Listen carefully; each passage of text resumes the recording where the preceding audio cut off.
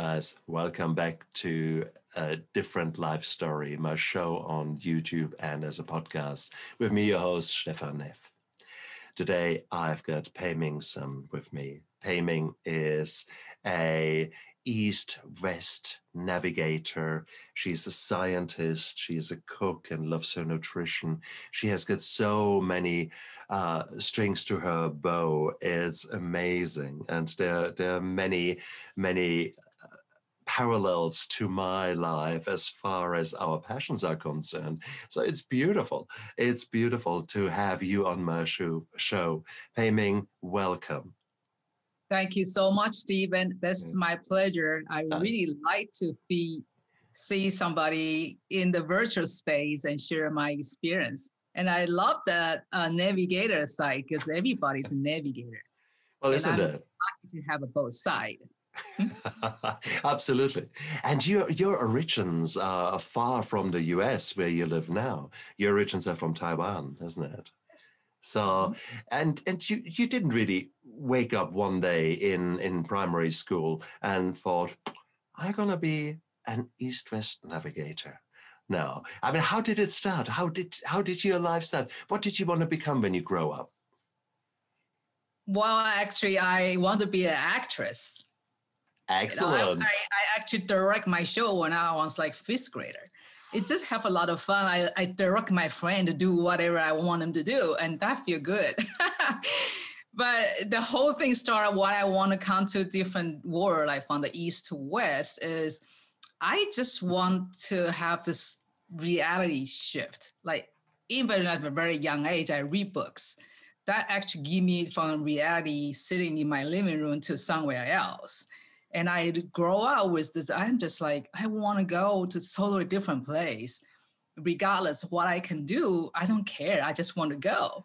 So an opportunity occurred after graduating from my microbiology bachelor degree in science. And I think, well, maybe I can just go abroad to get my graduate degree. And that's why I start to look and where I'm going. And I landed in the United States as biology master student. And I studied University of Maryland for graduate school for about 4 years and get my master degree in microbiology and molecular biology. Goodness gracious. And there are indeed chefs out there who are Heston Blumenthal. He is renowned for doing chemistry and biology, cooking, putting it down to the molecular level and then altering food in such a way that it becomes something completely new. So there you are. So there's already the science there in you. What attracted you to microbiology? It's quite a subset of biology, isn't it? Yeah, actually, I want to be a zoologist. Like everything, the life is not planning to where you want to go, right? True. Because I watch a lot of the Discovery show when I'm growing up in Taiwan. They have all this animal, the zoology go to Africa and some kind of animal. I'm like fascinated about it. I said, I want to be like that. But it is just like when in the system we back then in Taiwan, we have to fill out our desire school, why you want to go to the different university and degree, whatever. So I definitely put zoology as the top choice, but I failed with my test. So I learned into the microbiology. However, at that time, it's like early 80s. Actually, it's pretty cool because everybody are rising for cloning the gene to manipulate things and create something different and help human beings. So I'm in the right era in that time. And so I think it's not the bad thing I'm doing in microbiology to start because they are really the fundamental of everything in life. In our gut health, we have tons of bacteria in there.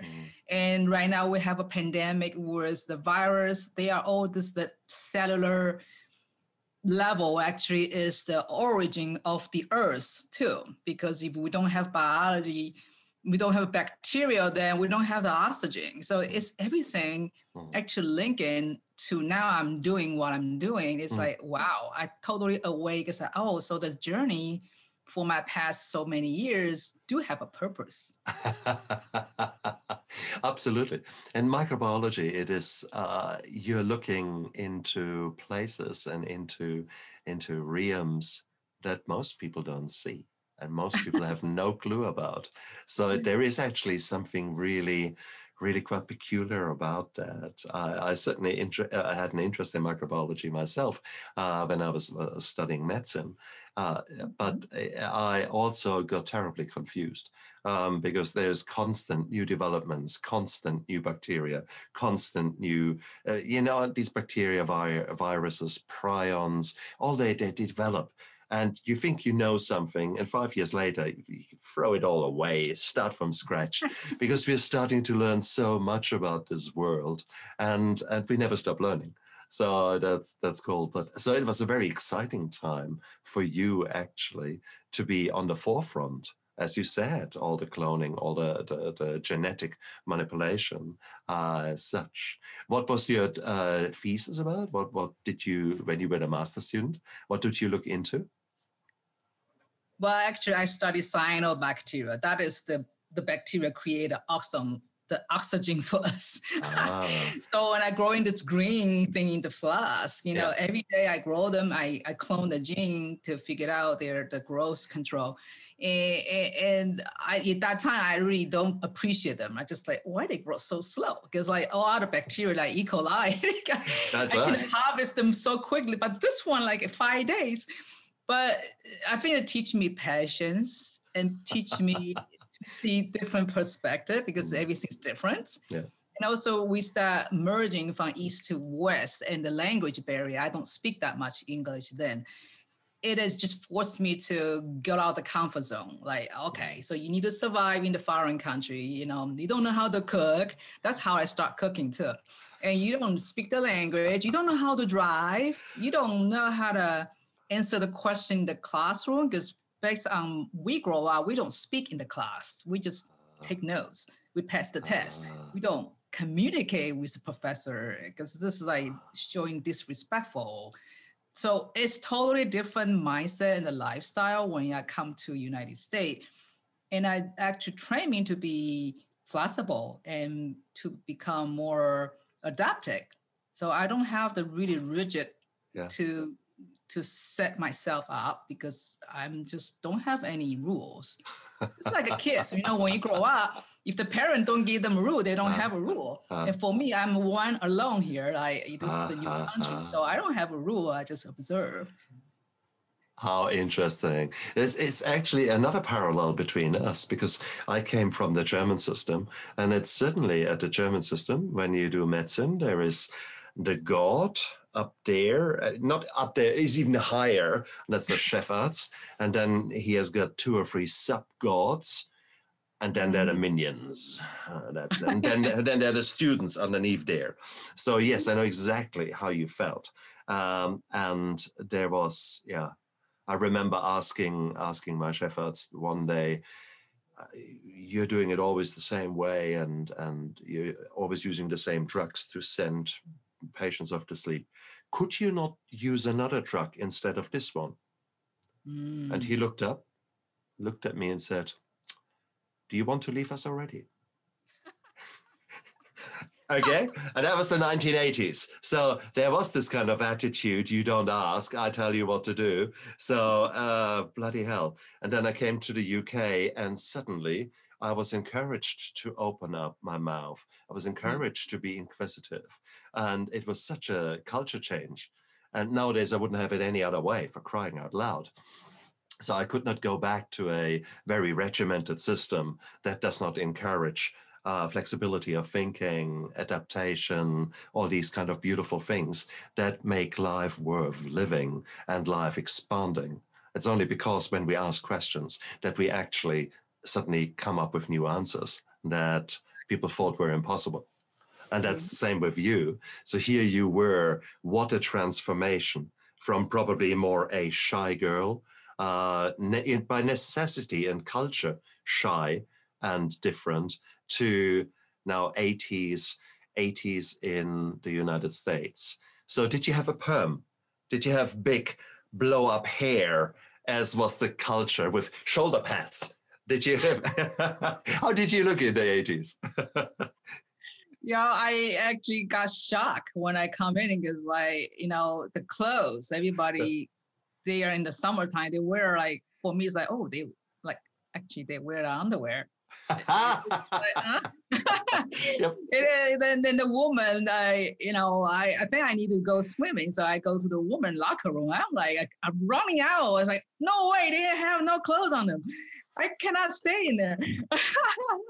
So it's a little like wake up because say, wait a minute, we are accept who we are, right?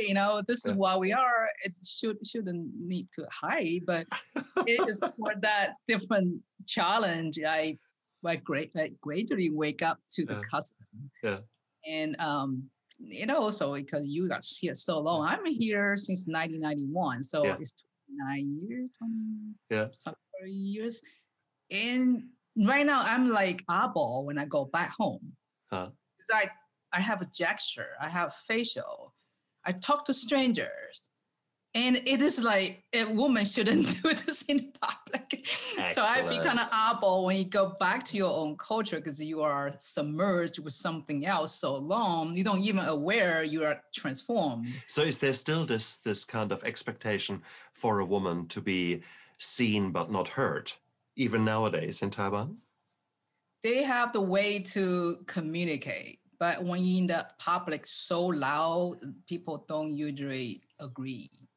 Interesting. But they are influencer. I have to say a lot of the movement is influenced by female, but they use a different way on the background. That is the arts I don't know I ever going to be do. I just go out in the front. It's easier. But that is so important what you're saying there, because this kind of change, this transplant from one culture to the other is so often a friction. We have got so much mobility around the world, either due to necessity, due to civil wars, due to refugees, due to so many social movements.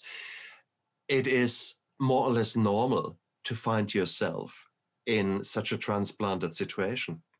And it's very easy to lose your bearings. It's very easy to lose your connections.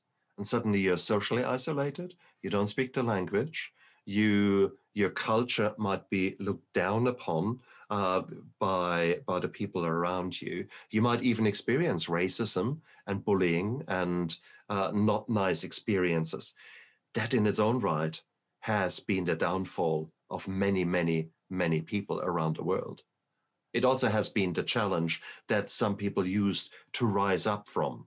And that's what I hope that we can show today, that here you are, the navigator of East and West, that this cultural shift can be actually a very positive thing when you let it be. It indeed is. But in the first time when I experienced this challenge, I don't perceive that as positive. I so angry. But that happened. I work in the pharmaceutical industry for 11 years. So in the beginning, as a scientist, we just follow that project because they align with the profit. So you have to follow whatever, right? So there's no really pure science in there when you work in a pharmaceutical company because profit is the goal. Yeah. But the thing that happened is I wake up from one time because the miscommunication. But I'm in such a, the low rank. So I can feel like it's not because of my performance, it's because who I look, like what I'm doing in my rank, everything like that. And that actually pushed me back to study my own culture. They say, why people look down on me? Because I'm different or because I think different or my philosophy is different? I'm not driven. I want to be balanced. So I don't want to be losing the balance all the time. But a lot of people around me, the driven is the success. They have to give up so many things in order to have that feeling. I'm successful, but I'm not. I don't want losing that balance from the very early on because this is who I am. The balance is the best. Balance is the abundance in my mind. If you lose the balance, you lose the abundance because you're going to use up something pretty soon. But in that time, actually forced me back to read all the philosophies, ancient Chinese practice, Qigong, Tai Chi, and all that for the mindfulness-based training. And I just like, I think actually I'm finding the reason why people around me, they are not happy. They're, really just like, they're going around, they focus on the wrong thing. So in that moment, actually, that's 20 years ago. And this is my first wake up. One time I went to work with all the stress, right? Angry and stuff. And I usually don't know how I get to my work because my mind is somewhere else when you're driving because I'm so stressed out. But when I get into the door, for some reason, I just look everything different. Like, oh, it's so shiny. I can see through people's mind. They're not happy. They have things in their mind. They're worried. And I was like, what happened to me? And that's my first wake up because I'm so angry. I'm so focused on learning all this mindfulness thing. So I practice something. Then that's how push me to that moment. But it's very, very short-lived. I would say about 10 seconds. I'm just like, wow, what is this? Okay. So I think that would be just like you described, when we in the situation, it really pressures and things can happen. You can go down to get more depressed, or you can go up to wake up a little bit. I think that's what I had in that 20 years ago. How beautiful is that? Because it could have been very different. You could have been one of those women who actually reaches for a bottle, who actually reaches for alcohol or for other mind-altering substances, or for behaviors like gambling, that you forget that you lose yourself for many hours in the slot machines. We see that here. Ebook I read because I told you reading from a very young age is for me to change reality. So when I'm reading, I'm in the book. So. Beautiful. So for you, yes. But I mean, when I look here into Auckland, Auckland is one of is the biggest city in New Zealand, 1.2 million or thereabouts. And there was a very strong Chinese culture and Asian culture there, mainly due to the fact that there was always lots of Asians in Auckland. But 1997, when Hong Kong, when there was the handover to the Chinese government, a lot of people didn't know where this is going. So a lot of Chinese created second homes here in Auckland. Mm-hmm. So the east of Auckland, it is quite permeated with Chinese and then Taiwanese and then people like that. The interesting thing is we also have got casinos there in Auckland. When you go in there, it is Asian. 90%. Well, I love gamble, to be honest, but I'm not addicted to it. Yeah, exactly. I like that focus about, okay, you do this, and because I think gambling is everybody's. Yeah. We always gamble. That's right. We don't know, we just get in to see what happened. That's gambling. So true. And why do you think that things like Candy Crush and all these apps on the phones are so literally addictive? Because it's essentially a version of gambling. That is, if you do it right, it shouldn't cost you too much, or shouldn't cost you anything actually. But unfortunately, time is precious. They lose a lot of time. Absolutely, and time is everything. You're so true. And there we're coming back to the mindfulness and to actually living your life in such a way that right now is the most important moment. What happens tomorrow, you don't know about. And what happened yesterday, it has happened. You can't do much about that. But it's right now, you've got that power, that possibility to live with intention. And I think you got that insight 20 years ago, that kind of laser sharp focus. And many people never get that. Okay, I lost it big time. How did that happen? It's the life challenge. It's like so many things happened that 20 years. I have the work challenge first, right? That's how I get this wake up moment, because I read. Then I have a relationship problem. I discover whoever I was with is not doing it's not really falling in love. It's just using me as some citizenship tool. So then I get out that depression because, think about you in a relationship, you should totally trust, but actually I trust somebody I shouldn't trust. So they get actually, I think it's more like a self-pity, like angry about myself, why I didn't see it, rather than angry at that person. But that actually more powerful because you kind of hate yourself more. So I got depression for 2 years and I get out as a single mom, raising 2 young kids, right? And that 2 young kids, one of them has been diagnosed in 2004, has Duchenne muscular dystrophy. Oh, no. So that means that's terminal way, no way I can see my second son grown. So that I didn't even get into a depression because I know what depression feel like because that relationship hit. I know I don't ever want to be like that again because I have responsibility to raise my kids alone. So in that moment when I know I have to be strong, I have to be healthy, I have to learn how to cook, I have to be happy because, as a caretaker or caregiver, your person you care for, they can sense your unhappiness. They can feel guilty because you couldn't be happy, So I realized as a mother, that's the only thing I can do is to become the best of myself, to raise them, particularly for he's only have a limited time. The doctors say usually they couldn't survive after a team. He's 23 now. He's still playing his game every day. I'm still have a great conversation with him. He is the inspiration. The whole 20 years and last year, I finally wake up again. That's because all this time, I guess all the challenges, I saw them as challenges, but last year, I see differently. I see this because of him, I get out the mental state. And then because of him, I got the motive to live a better life. And because of mother, and I really realize our roles as a parents, we don't own them. We can only just become the function to provide what they need, to prevent they got hurt, to protect their happiness. So that wake up really just pushed me right now. It's like, gosh, this is exactly everything falling in pieces now.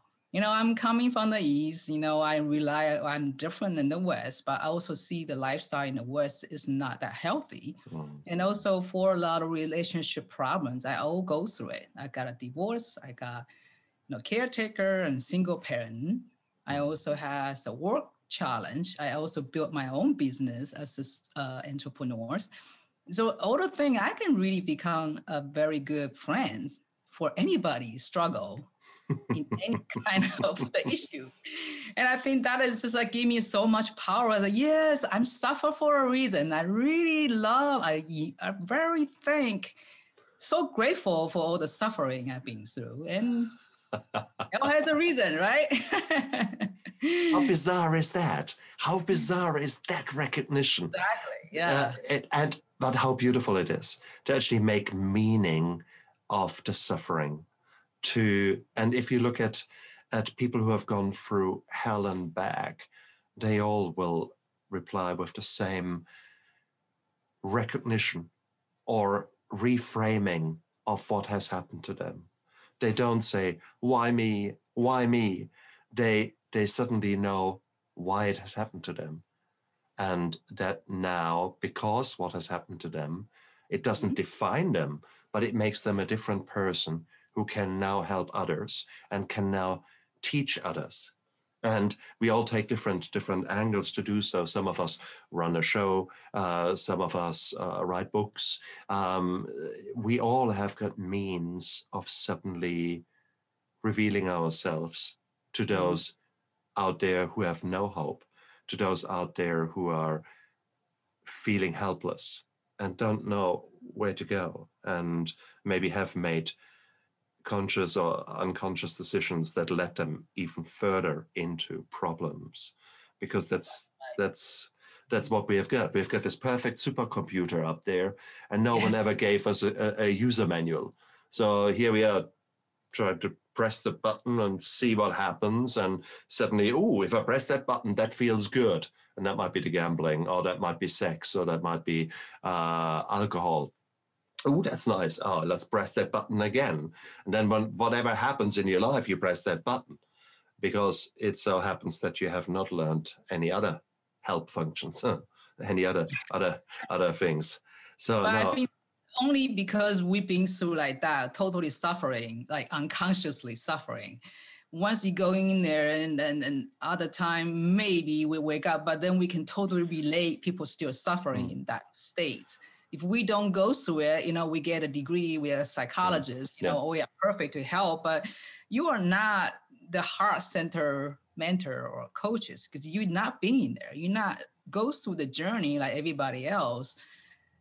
That's why sometimes I listen to the great talk, the scientists that talk about it.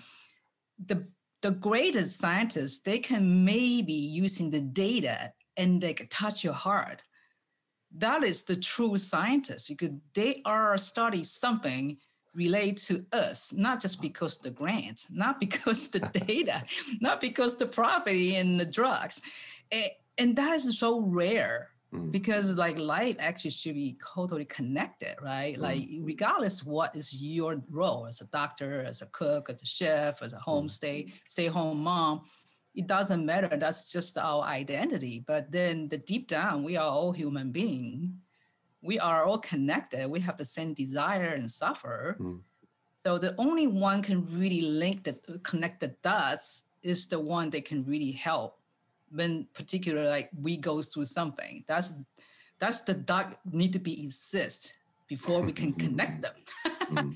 Otherwise, there's no way you can really help because you are in the level, just the knowledge level, but you are not deep down. It's the soul and the spirit. Absolutely. So, and that is what makes good life coaches, because they have been through hell themselves. And as an example, when my journey with alcohol came to a crunch and I was admitted to Capri Hospital, in Capri Hospital, everyone was an addict. Everyone from the caseworkers to the nurses to the yoga instructor to everyone. Everyone was an addict. Everyone had been down and out and were now living lives that modeled what you can achieve if you get your ducks in a row.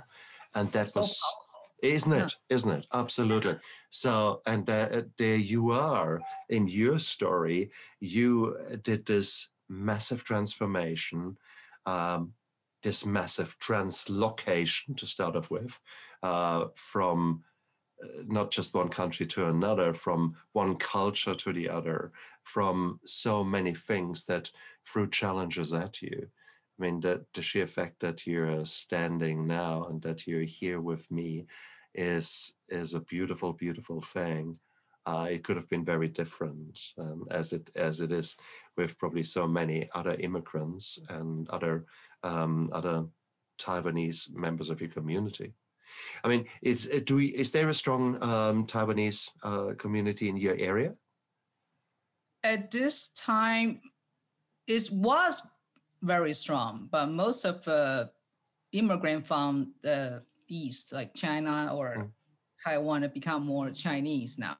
But I think they are stopped. We don't really see a lot of immigrants here anymore. Oh, true. But I think when I come to like United States the first year as a graduate student, biology department, we have 8 students coming from Taiwan altogether, and only have 2 from China. I think it's just a changing thing. I see. Yeah, but I think people is different now because I see around the graduate student in my community, if they're from China, they are like, wow, they drive this Mercedes-Benz car. They live in the fancy apartments and they have the people cook for them. It's like, it's totally different. When we come in, we like a scavenger. We go out in the meet and say, oh, where I can get a table, where I can get a match. It's just like, wow. It is just I think it's a lot of right now, they come into United States, not only just for study, it's more like exploring their opportunity to find a business, send their kids over, but they are actually based in China. That's why I see some cases, I'm not saying all of them, but most of people can come to here. They usually has very financial background support them to come abroad because they usually don't need the scholarship. How interesting. The full scholars for tuition. They don't need scholarship. There you go. I mean, that's one subset, but I think there are so many immigrants out there who don't have that blessing, who don't have that background. And I think the fight is always there. The upset is always there. Even if finances are not necessarily pushing you too hard, you're still getting lost in a new culture. Fit in, yep, definitely. Exactly. Did you experience much racism? Well, my own experience, I would say I do have a bad ones, but most of it I don't even remember. I don't really hold it that much, like other than the very strong one, I will. Yeah, but the transition, I just that's my motive. I want to learn. Learning becomes my the strong motive because I don't really know. The only thing I can do is become knowing. And by knowing, I have to learn. Yeah. I think the reason I'm asking is that it all sounds so beautiful to mix East and West and to, in your case, help others navigate, etc. But then at the same token, you have gone through 4 years of governmental racism and your country going down the drain. It hasn't made things easier. I think if at all, it has made things harder for members of groups that are not fitting into this white Aryan picture there. So I sound like bloody Nazi, but you know what I mean. There is a lot of racial injustice, and what would you say to someone who has been like you, coming across and had not been so lucky, has been on the receiving end of racial injustice? What would you tell that person? The thing helped me out is I have so deep on my own culture. Like I know what I know and who I am. Like not totally in that, but I don't lose it because I don't think if I learn English, I lose the Chinese. I see us adding in for another layer of the knowledge. So I don't ever lose who I am to start with. I don't, because people don't like my culture, I don't say, nah, throw it away. I don't want it. I don't have that. Because if you throw it away so deep in you, then you lost even more, right? That's so I think the only thing if they come into this country to survive and because they hate their own country, that might be a challenge. Because that is different. You will put a hope on this new land. That's right. I think that's better than whatever you had. But when you come here, it's not the same thing. Then you're really confused. And you don't really know what's the first place you come here, even worse. So I think that's the really fundamental that you don't really influence by environments. Yeah, environment influences us. But we need to have a certain foundations there to make sure you never lose it. That is something you need to hold on to it. It's not because they are not good, not because somebody say they are outdated. As long as you know that's part of you and that serve you, like give you energy, give you motivation, then you should keep it. You don't want to give it up because someone says so. So true, so true. But that's a hard lesson, and that is a decision that each and every one of us needs to make.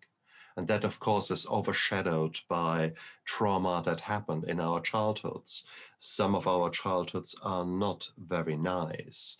And I recently read the book of a Iranian child soldier who ultimately ended up in Canada, and his story, and I will soon have him as a guest on my show.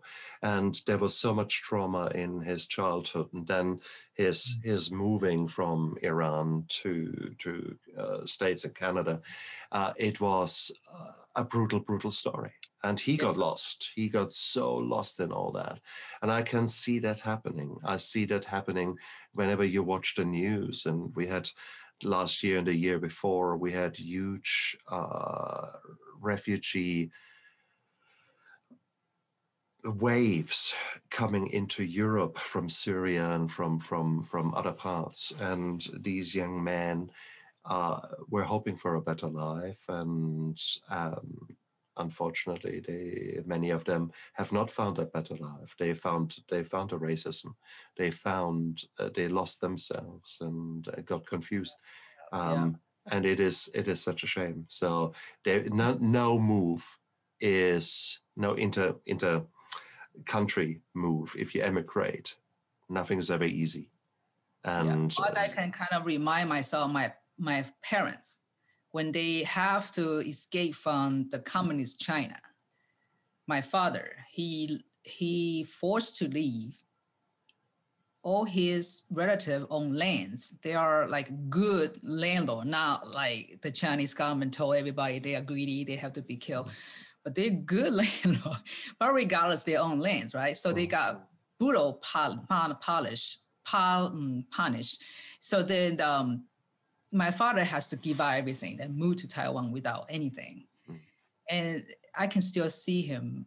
He couldn't let go. He's 90 now. He's still in Taiwan. Healthy-wise, he's very good. But I try to help him to let it go because it's the very big chain you carry. Because something you happened in the past, and the anger, resentments and everything is part of the truth. But if you're living in the past all the time, you relieve all these traumas. Gosh, that is such a suffering. I know. I try to let him live because I'm lucky I don't experience what he experienced. So I can say, let it go. But if he is the guy, a person really see and witness and feel, it's very difficult for them to let it go. But if you have to see it the other way, everybody has some kind of suffering, and it's our choice, right? Want to hold on to it, or so it's still. I will hoping one day before his time is up, he can definitely let it go, because now he still has this anger to lose everything, and all his relatives got killed in such a brutal ways. And he shared a story, and I just like, wow, what kind of war they live through, right? But that suffering, just like you say in the beginning, is the past. Nobody can change it. The only time we can change it is that remember the lesson and live a different life.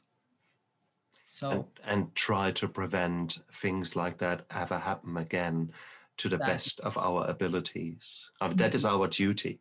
That is our duty for you to never forget the Long March, to never forget the Mao Zedong's death march, and for me the Nazis, and for me the Second World War, the First World War in between, the confusion, the Civil War, all those kind of things. So we need to never forget. We must never forget that, and we need to learn the lessons from the past. And maybe that is our legacy as well, that we too bring these experiences to the table, which is lovely. I mean, it is. My wife is staunchly English in a beautiful way, and then she got in together with me, and we had many interesting discussions or even fights about her belief systems, which were a bit different than my belief systems, coming as far as history is concerned. And we both are now this combination, kind of East-West. It's more sort of German-English kind of a thing. But we grew together, and she learned to see her history in a different way. I learned to see my history in a different way. So, but now with this shared new knowledge, we are bringing up our children and are raising up as young men who we demand that they ask questions, that they are not the blind sheep being led to slaughter, but they are actually there to learn from our lessons, to listen to Dad's PowerPoint presentations on that war and taking the mick out of me for that. But the bottom line is, I want them to realize, hey, this was the past. That's where your forefathers absolutely stuffed up, and don't let that ever happen again. I think that is such a powerful message, apart from the personal transformation and your personal growth that you are showing here. I think it is, as immigrants, or as emigrants, however you want to call it, you bring so much more to the new culture. You have so much to offer. You have so much insights that can actually be of benefit. Therefore, I actually don't understand racism. And it's so bizarre because I had so many beautiful revelations by a new culture being introduced to me, either when I was on a holiday or by people I met, etc. And I thought, and my life inevitably became richer. So if we can just focus on the positive things that a new culture can bring to us, would that not be such a nice thing? Yeah, I mean, that's how why I want to come to different country and culture. It's just like, I want to see the other side. I want to experience so many different sides, not only just one black and white, right? It's just so many different faces. And that really just opened a person up. I don't want to say like judgmental way, but where I'm staying, the Indiana, they call it Hoosiers. Most of people in this state, they never go outside of the borderline of the state, and they are nice people, but I have to say most of them are close-minded. And the first time I moved into this part of the country, I really have a hard time. Right. And they are just different. Like, they're nice, they smile to you, but they have the barrier. They don't want to know you. They don't want to be part of your world. But they tolerate you because you are working here. Particularly, I'm a scientist. I'm supposed to be kind of a good living people in here. So they respect my status because I work for something. But if I show up as who I am, they were just like, they don't really know how to deal with me because they are having less experience to integrate and interact with people from different places. Now it's getting better because the thing is, the Midwest in the United States got more of the influx people because the cost of living is lower. Right. So when the coast becomes so hard to survive, a lot of people move in here. I can definitely see the food culture change too. In the past, it's just steak, potato. They don't want anything. But now you have Asian, they have a Thai, they got Vietnam, they have Middle Eastern. Right. The culture of the food definitely booming here. You see me laughing because, see, here I am. I come from Germany, and whilst I always considered myself German, very German, the reality is that Germany is such a melting pot of cultures after the Second World War. Germany was completely bombed. And so in order to build up Germany again, we had to have Gastarbeiters, so guest workers. And they were typically Italians, Greek, Yugoslavians, Turkish. So everywhere you go in Germany, you will find beautiful Italian food. I mean, the smallest towns will have a Chinese. The smallest towns will have a Turkish kebab shop. There will be a gelateria, so an ice cream shop. And that is all normal. It's utterly normal for us to live that, and then add the Indian and the Persian, etc. So we have always been, food-wise, we've actually been very cosmopolitan in Germany. So I'm pleased with that. We were lucky with that. And I can speak so highly of having lived in Berlin. I lived in Neukölln and Kreuzberg, so suburbs of Berlin, which are virtually Turkish. I mean, Berlin has the biggest Turkish community outside of Istanbul. So I lived in the middle of that, and it was beautiful. It was so enriching, and I had the most beautiful Turkish desserts and a Turkish pizza for breakfast and things like that. So I wouldn't have it any other way. So I always had a more spicy taste due to these experiences. And my wife, being English, meat and potatoes. No. When she cooks, no spice will be harmed. When I cook, sometimes we can't eat it. Yeah, exactly. So, but then again, bring it all together and let's live a world where we agree on our different attitudes and celebrate them and make the most out of it. That is see, when we can fuse our cuisines, maybe we can fuse also our how shall I say mind, the opinions, the that's right. conflict. That's right. Maybe it is. Maybe this is the way forward in Indiana. That I don't know. Well, maybe that kind of pumped me to be a food truck owner. I own a food truck. Oh, excellent. I run food truck for 7 years because I think, hey, I can bring the Taiwan street food, which I grew up with, to this cultural desert, Beautiful. Right? Food culture desert. So I do it, but I barely survive. I cannot survive the 2-3 years in the beginning. There's nobody care what I invented because as a scientist, I do experiments, right? Yeah. I made things because they want texture I can change, or the flavor I change, ingredient I change. So I played around a lot of different ingredients and the recipes. Then I'm so happy to be on the street, right? Because they just look at me and say, did you have the fried chicken? Do you have the egg roll? It's the only thing they need. So in order to survive, I have to feed the demands of my customers. Sure. But the whole learning curve, I realized, you need to, as an entrepreneur, right? You have to really know what you're serving, who you're serving. Because you choose the wrong crowd, then you really not align with what you're supposed to do. Then you couldn't really have this long-term relationship.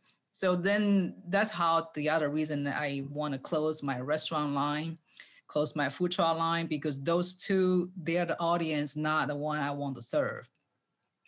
They need food services, they need food, but they only need the food to eat for pleasure. They only want the food because they don't want to learn how to cook. They just want to grab to go. That's the customer I served for like 8 years. Then I'm totally against that mindset. So the whole 8 years, I'm suffering, become like I don't really align with what I sell.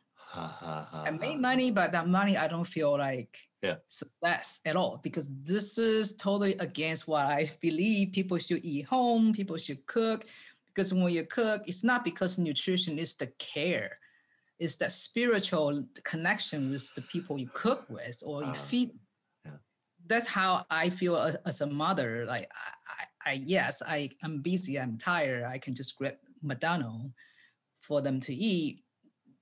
I did that for several years too. But then I just said, as I cannot do it anymore. Particularly, I know, my kids is not going to be here forever. Yeah. So then I wake up, then I train myself and force myself and do something totally different. And that, the long run, I help myself too, because I can help others too, because this is how I get from depressed and eat lousy. I'm overweight. I'm about 35 pounds less than when I was living that lifestyle. So this whole thing is just like, we can see the reward differently now. The long-term health or just short-term stress relief. Because, you grab to go, you think you're done. But I don't know, for me right now to look bad, I'm not a good mother to cook or to good. But, that's just sad. past. Don't say it. Exactly, that is the past. Because you rolled with the punches. You went through your own traumatic journey. Please, you can't be perfect in every single aspect of your life. Okay, you need. This was the hard journey for me too, to forgive myself for not being the best dad ever.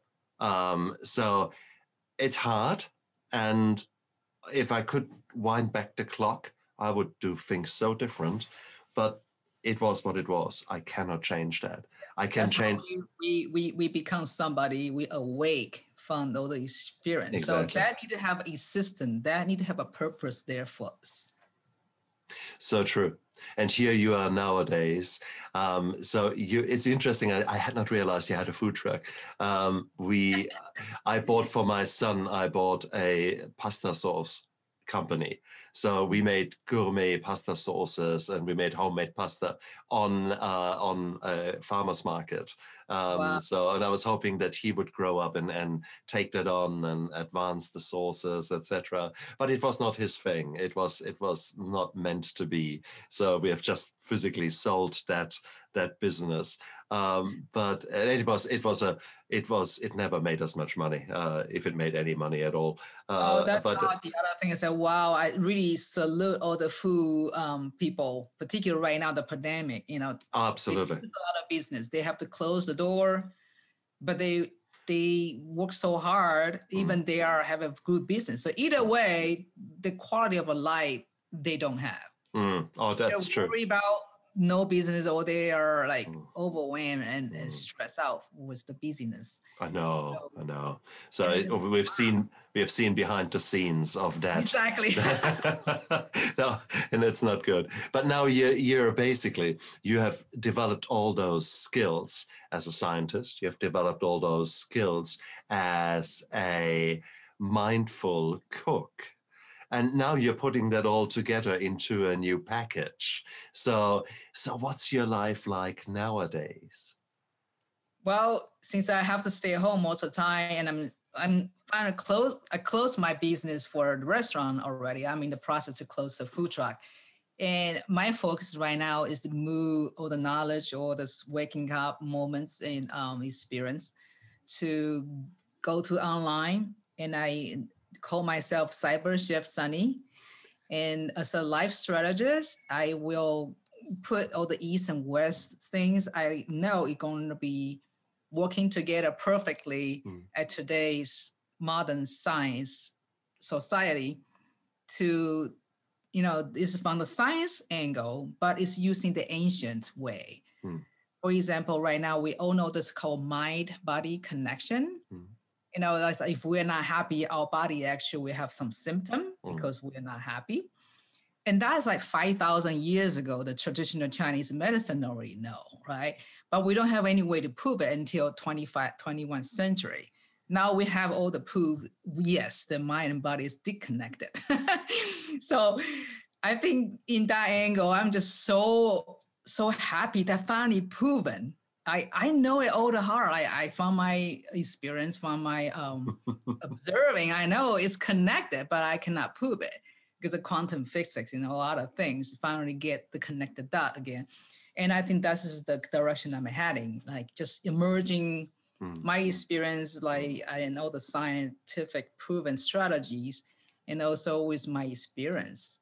Then I will hoping I can have the way to either educate it or just share the experience by talking in the podcast or write a book, or I can be somebody just hosting the live event. I become a speaker in some sort of the templates to let them know there's so many like knowledge out there. You just need to open your eyes. Absolutely. You don't judge them, this is the science or this is the ancient stuff. No, they are all knowledge. They are all something proven, right? They need to be integrated.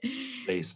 So this is my message right now. Is I'm so excited. I finally see those, and I'm logically put them together as a business, and I try to reach out more people, and they might have a similar awakening experience and change their life. Yeah. And that is so important because we have got these two camps of people who say, no, only evidence-based medicine. Show me the data, show me the data. And all this mumbo jumbo of the mind, that's rubbish. And then on the other side, no. It must be crystals and incense. And the moment you put a tablet in my mouth, that's evil. And it's rubbish. Bring them together, fuse them, bring Western insights and Eastern insight, merge them, shake them, put them in a cocktail shaker and see what comes out. And suddenly you might be surprised what kind of insights there are when you start opening your mind. That's exactly the journey I'm on. That's exactly the journey that I want everyone to be on. Open your mind, accept that you're a human being, that you're not perfect. Accept the negative emotions and learn to deal with them. Accept that you're angry. Accept that you're resentful. But maybe have a little look into that and maybe find someone who can guide your hand and help you to look into those feelings that drive your actions. Why are you feeling like that? And when you start drilling down, suddenly you come to points in your story, in your history, which are very traumatic. And the moment you can either deal with them and put them to bed, or actually explore them and maybe change things and maybe deal with the trauma by making amends if you feel that you have been instrumental in causing pain, or indeed maybe speaking out, those things that we see now with the Me Too movement, where women after 20 years finally feeling that they can actually open up and speaking out and seeking justice. And it is that justice that they need to then move on. So it's all these kind of things. There are many facets to a story. And all of you guys out there listening and watching here today, you will have your own history. You will have your own things. And some of the things might be open and clear to you, and others you have not even started exploring. And that is a journey that is awaiting you. And I assure you, I guarantee you, once you start on that journey, it's like a new addiction. You can't stop because it's so beautiful. No, it is so beautiful. Literally, it is. I mean, why do I sit here on a Saturday morning talking to you? Because I learn so much from you, Pei-Ming. I learn so much about myself because I'm reflecting on what you say. And suddenly a little side sentence that you just said suddenly makes me think, that's why I feel like that. And that's so beautiful. That's so beautiful. So both you and I, we are investing time in ourselves right now here. And how beautiful is that? I wouldn't have it any other way. Not any other way. No, Pei-Ming, I mean, it's wonderful. I'm so grateful that you opened up and came onto my show to discuss all these issues and the beautiful transformation that led you through a lot of suffering to now a woman who is helping others and who is making a difference to people out there. And for that you need to be commended, and for that I'm honored to have you on my show. Oh, that's my pleasure. I'm so excited. I got a chance to share my story with your audience, and maybe eventually someone will find us somewhere and we can inspire them as well. Absolutely. Now tell me, if people want to get in touch with you, if people want to find out more about what you are doing, how can they reach you? Right now, since I'm the starting point, I don't have a lot of website and stuff like that. The only easy way for them to find me, either go to LinkedIn or in the Facebook and go the hashtag CyberChefSunny. And I have a lot of things cooking in there, my life, my stories and my posts, and they are all in there. If you're interested, they can find me that way. Cool. So it's a hashtag CyberChefSunny.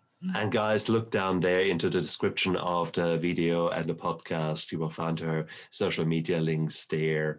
So just click on that or copy and paste, and you're going to find her. So now, thank you very, very much for being a guest on my show. You certainly opened a lot of interesting thoughts in my mind, and actually a little bit of a travel back in history in my own story when I was younger and lived in all these beautiful cultures and all the richness of these cultures. Which puts a big smile on my face. So I think it would be nice if we can get all the Indiana guys out there. Hello, people from Indiana. That is, you've missed a food truck. You know that. Hey, you missed your chance. But there are other chances coming around. So come on, open your mind. There is more than meat and potatoes. Trust me. Trust me, there is more. That's right. Thank you, Steve. Oh, no, that's Saturday morning. No, it was a beautiful interview. Guys out there, look after yourself and Pei Ming to you. Wish you a wonderful time and good luck with building up your new future, a future which we don't know, and that is a characteristic of our time right now in January 2021, with your president changing over, with COVID ravaging the world, with many other challenges for the world. So it has never been as chaotic, I feel, and we need to work together. So it doesn't matter. Yeah, it doesn't matter how you look like and what color your skin is. Let's work together, make this world a better place, eh? That's right. Yep, this is our goal. Build a new Earth. I'm all for that. Bye. Bye-bye.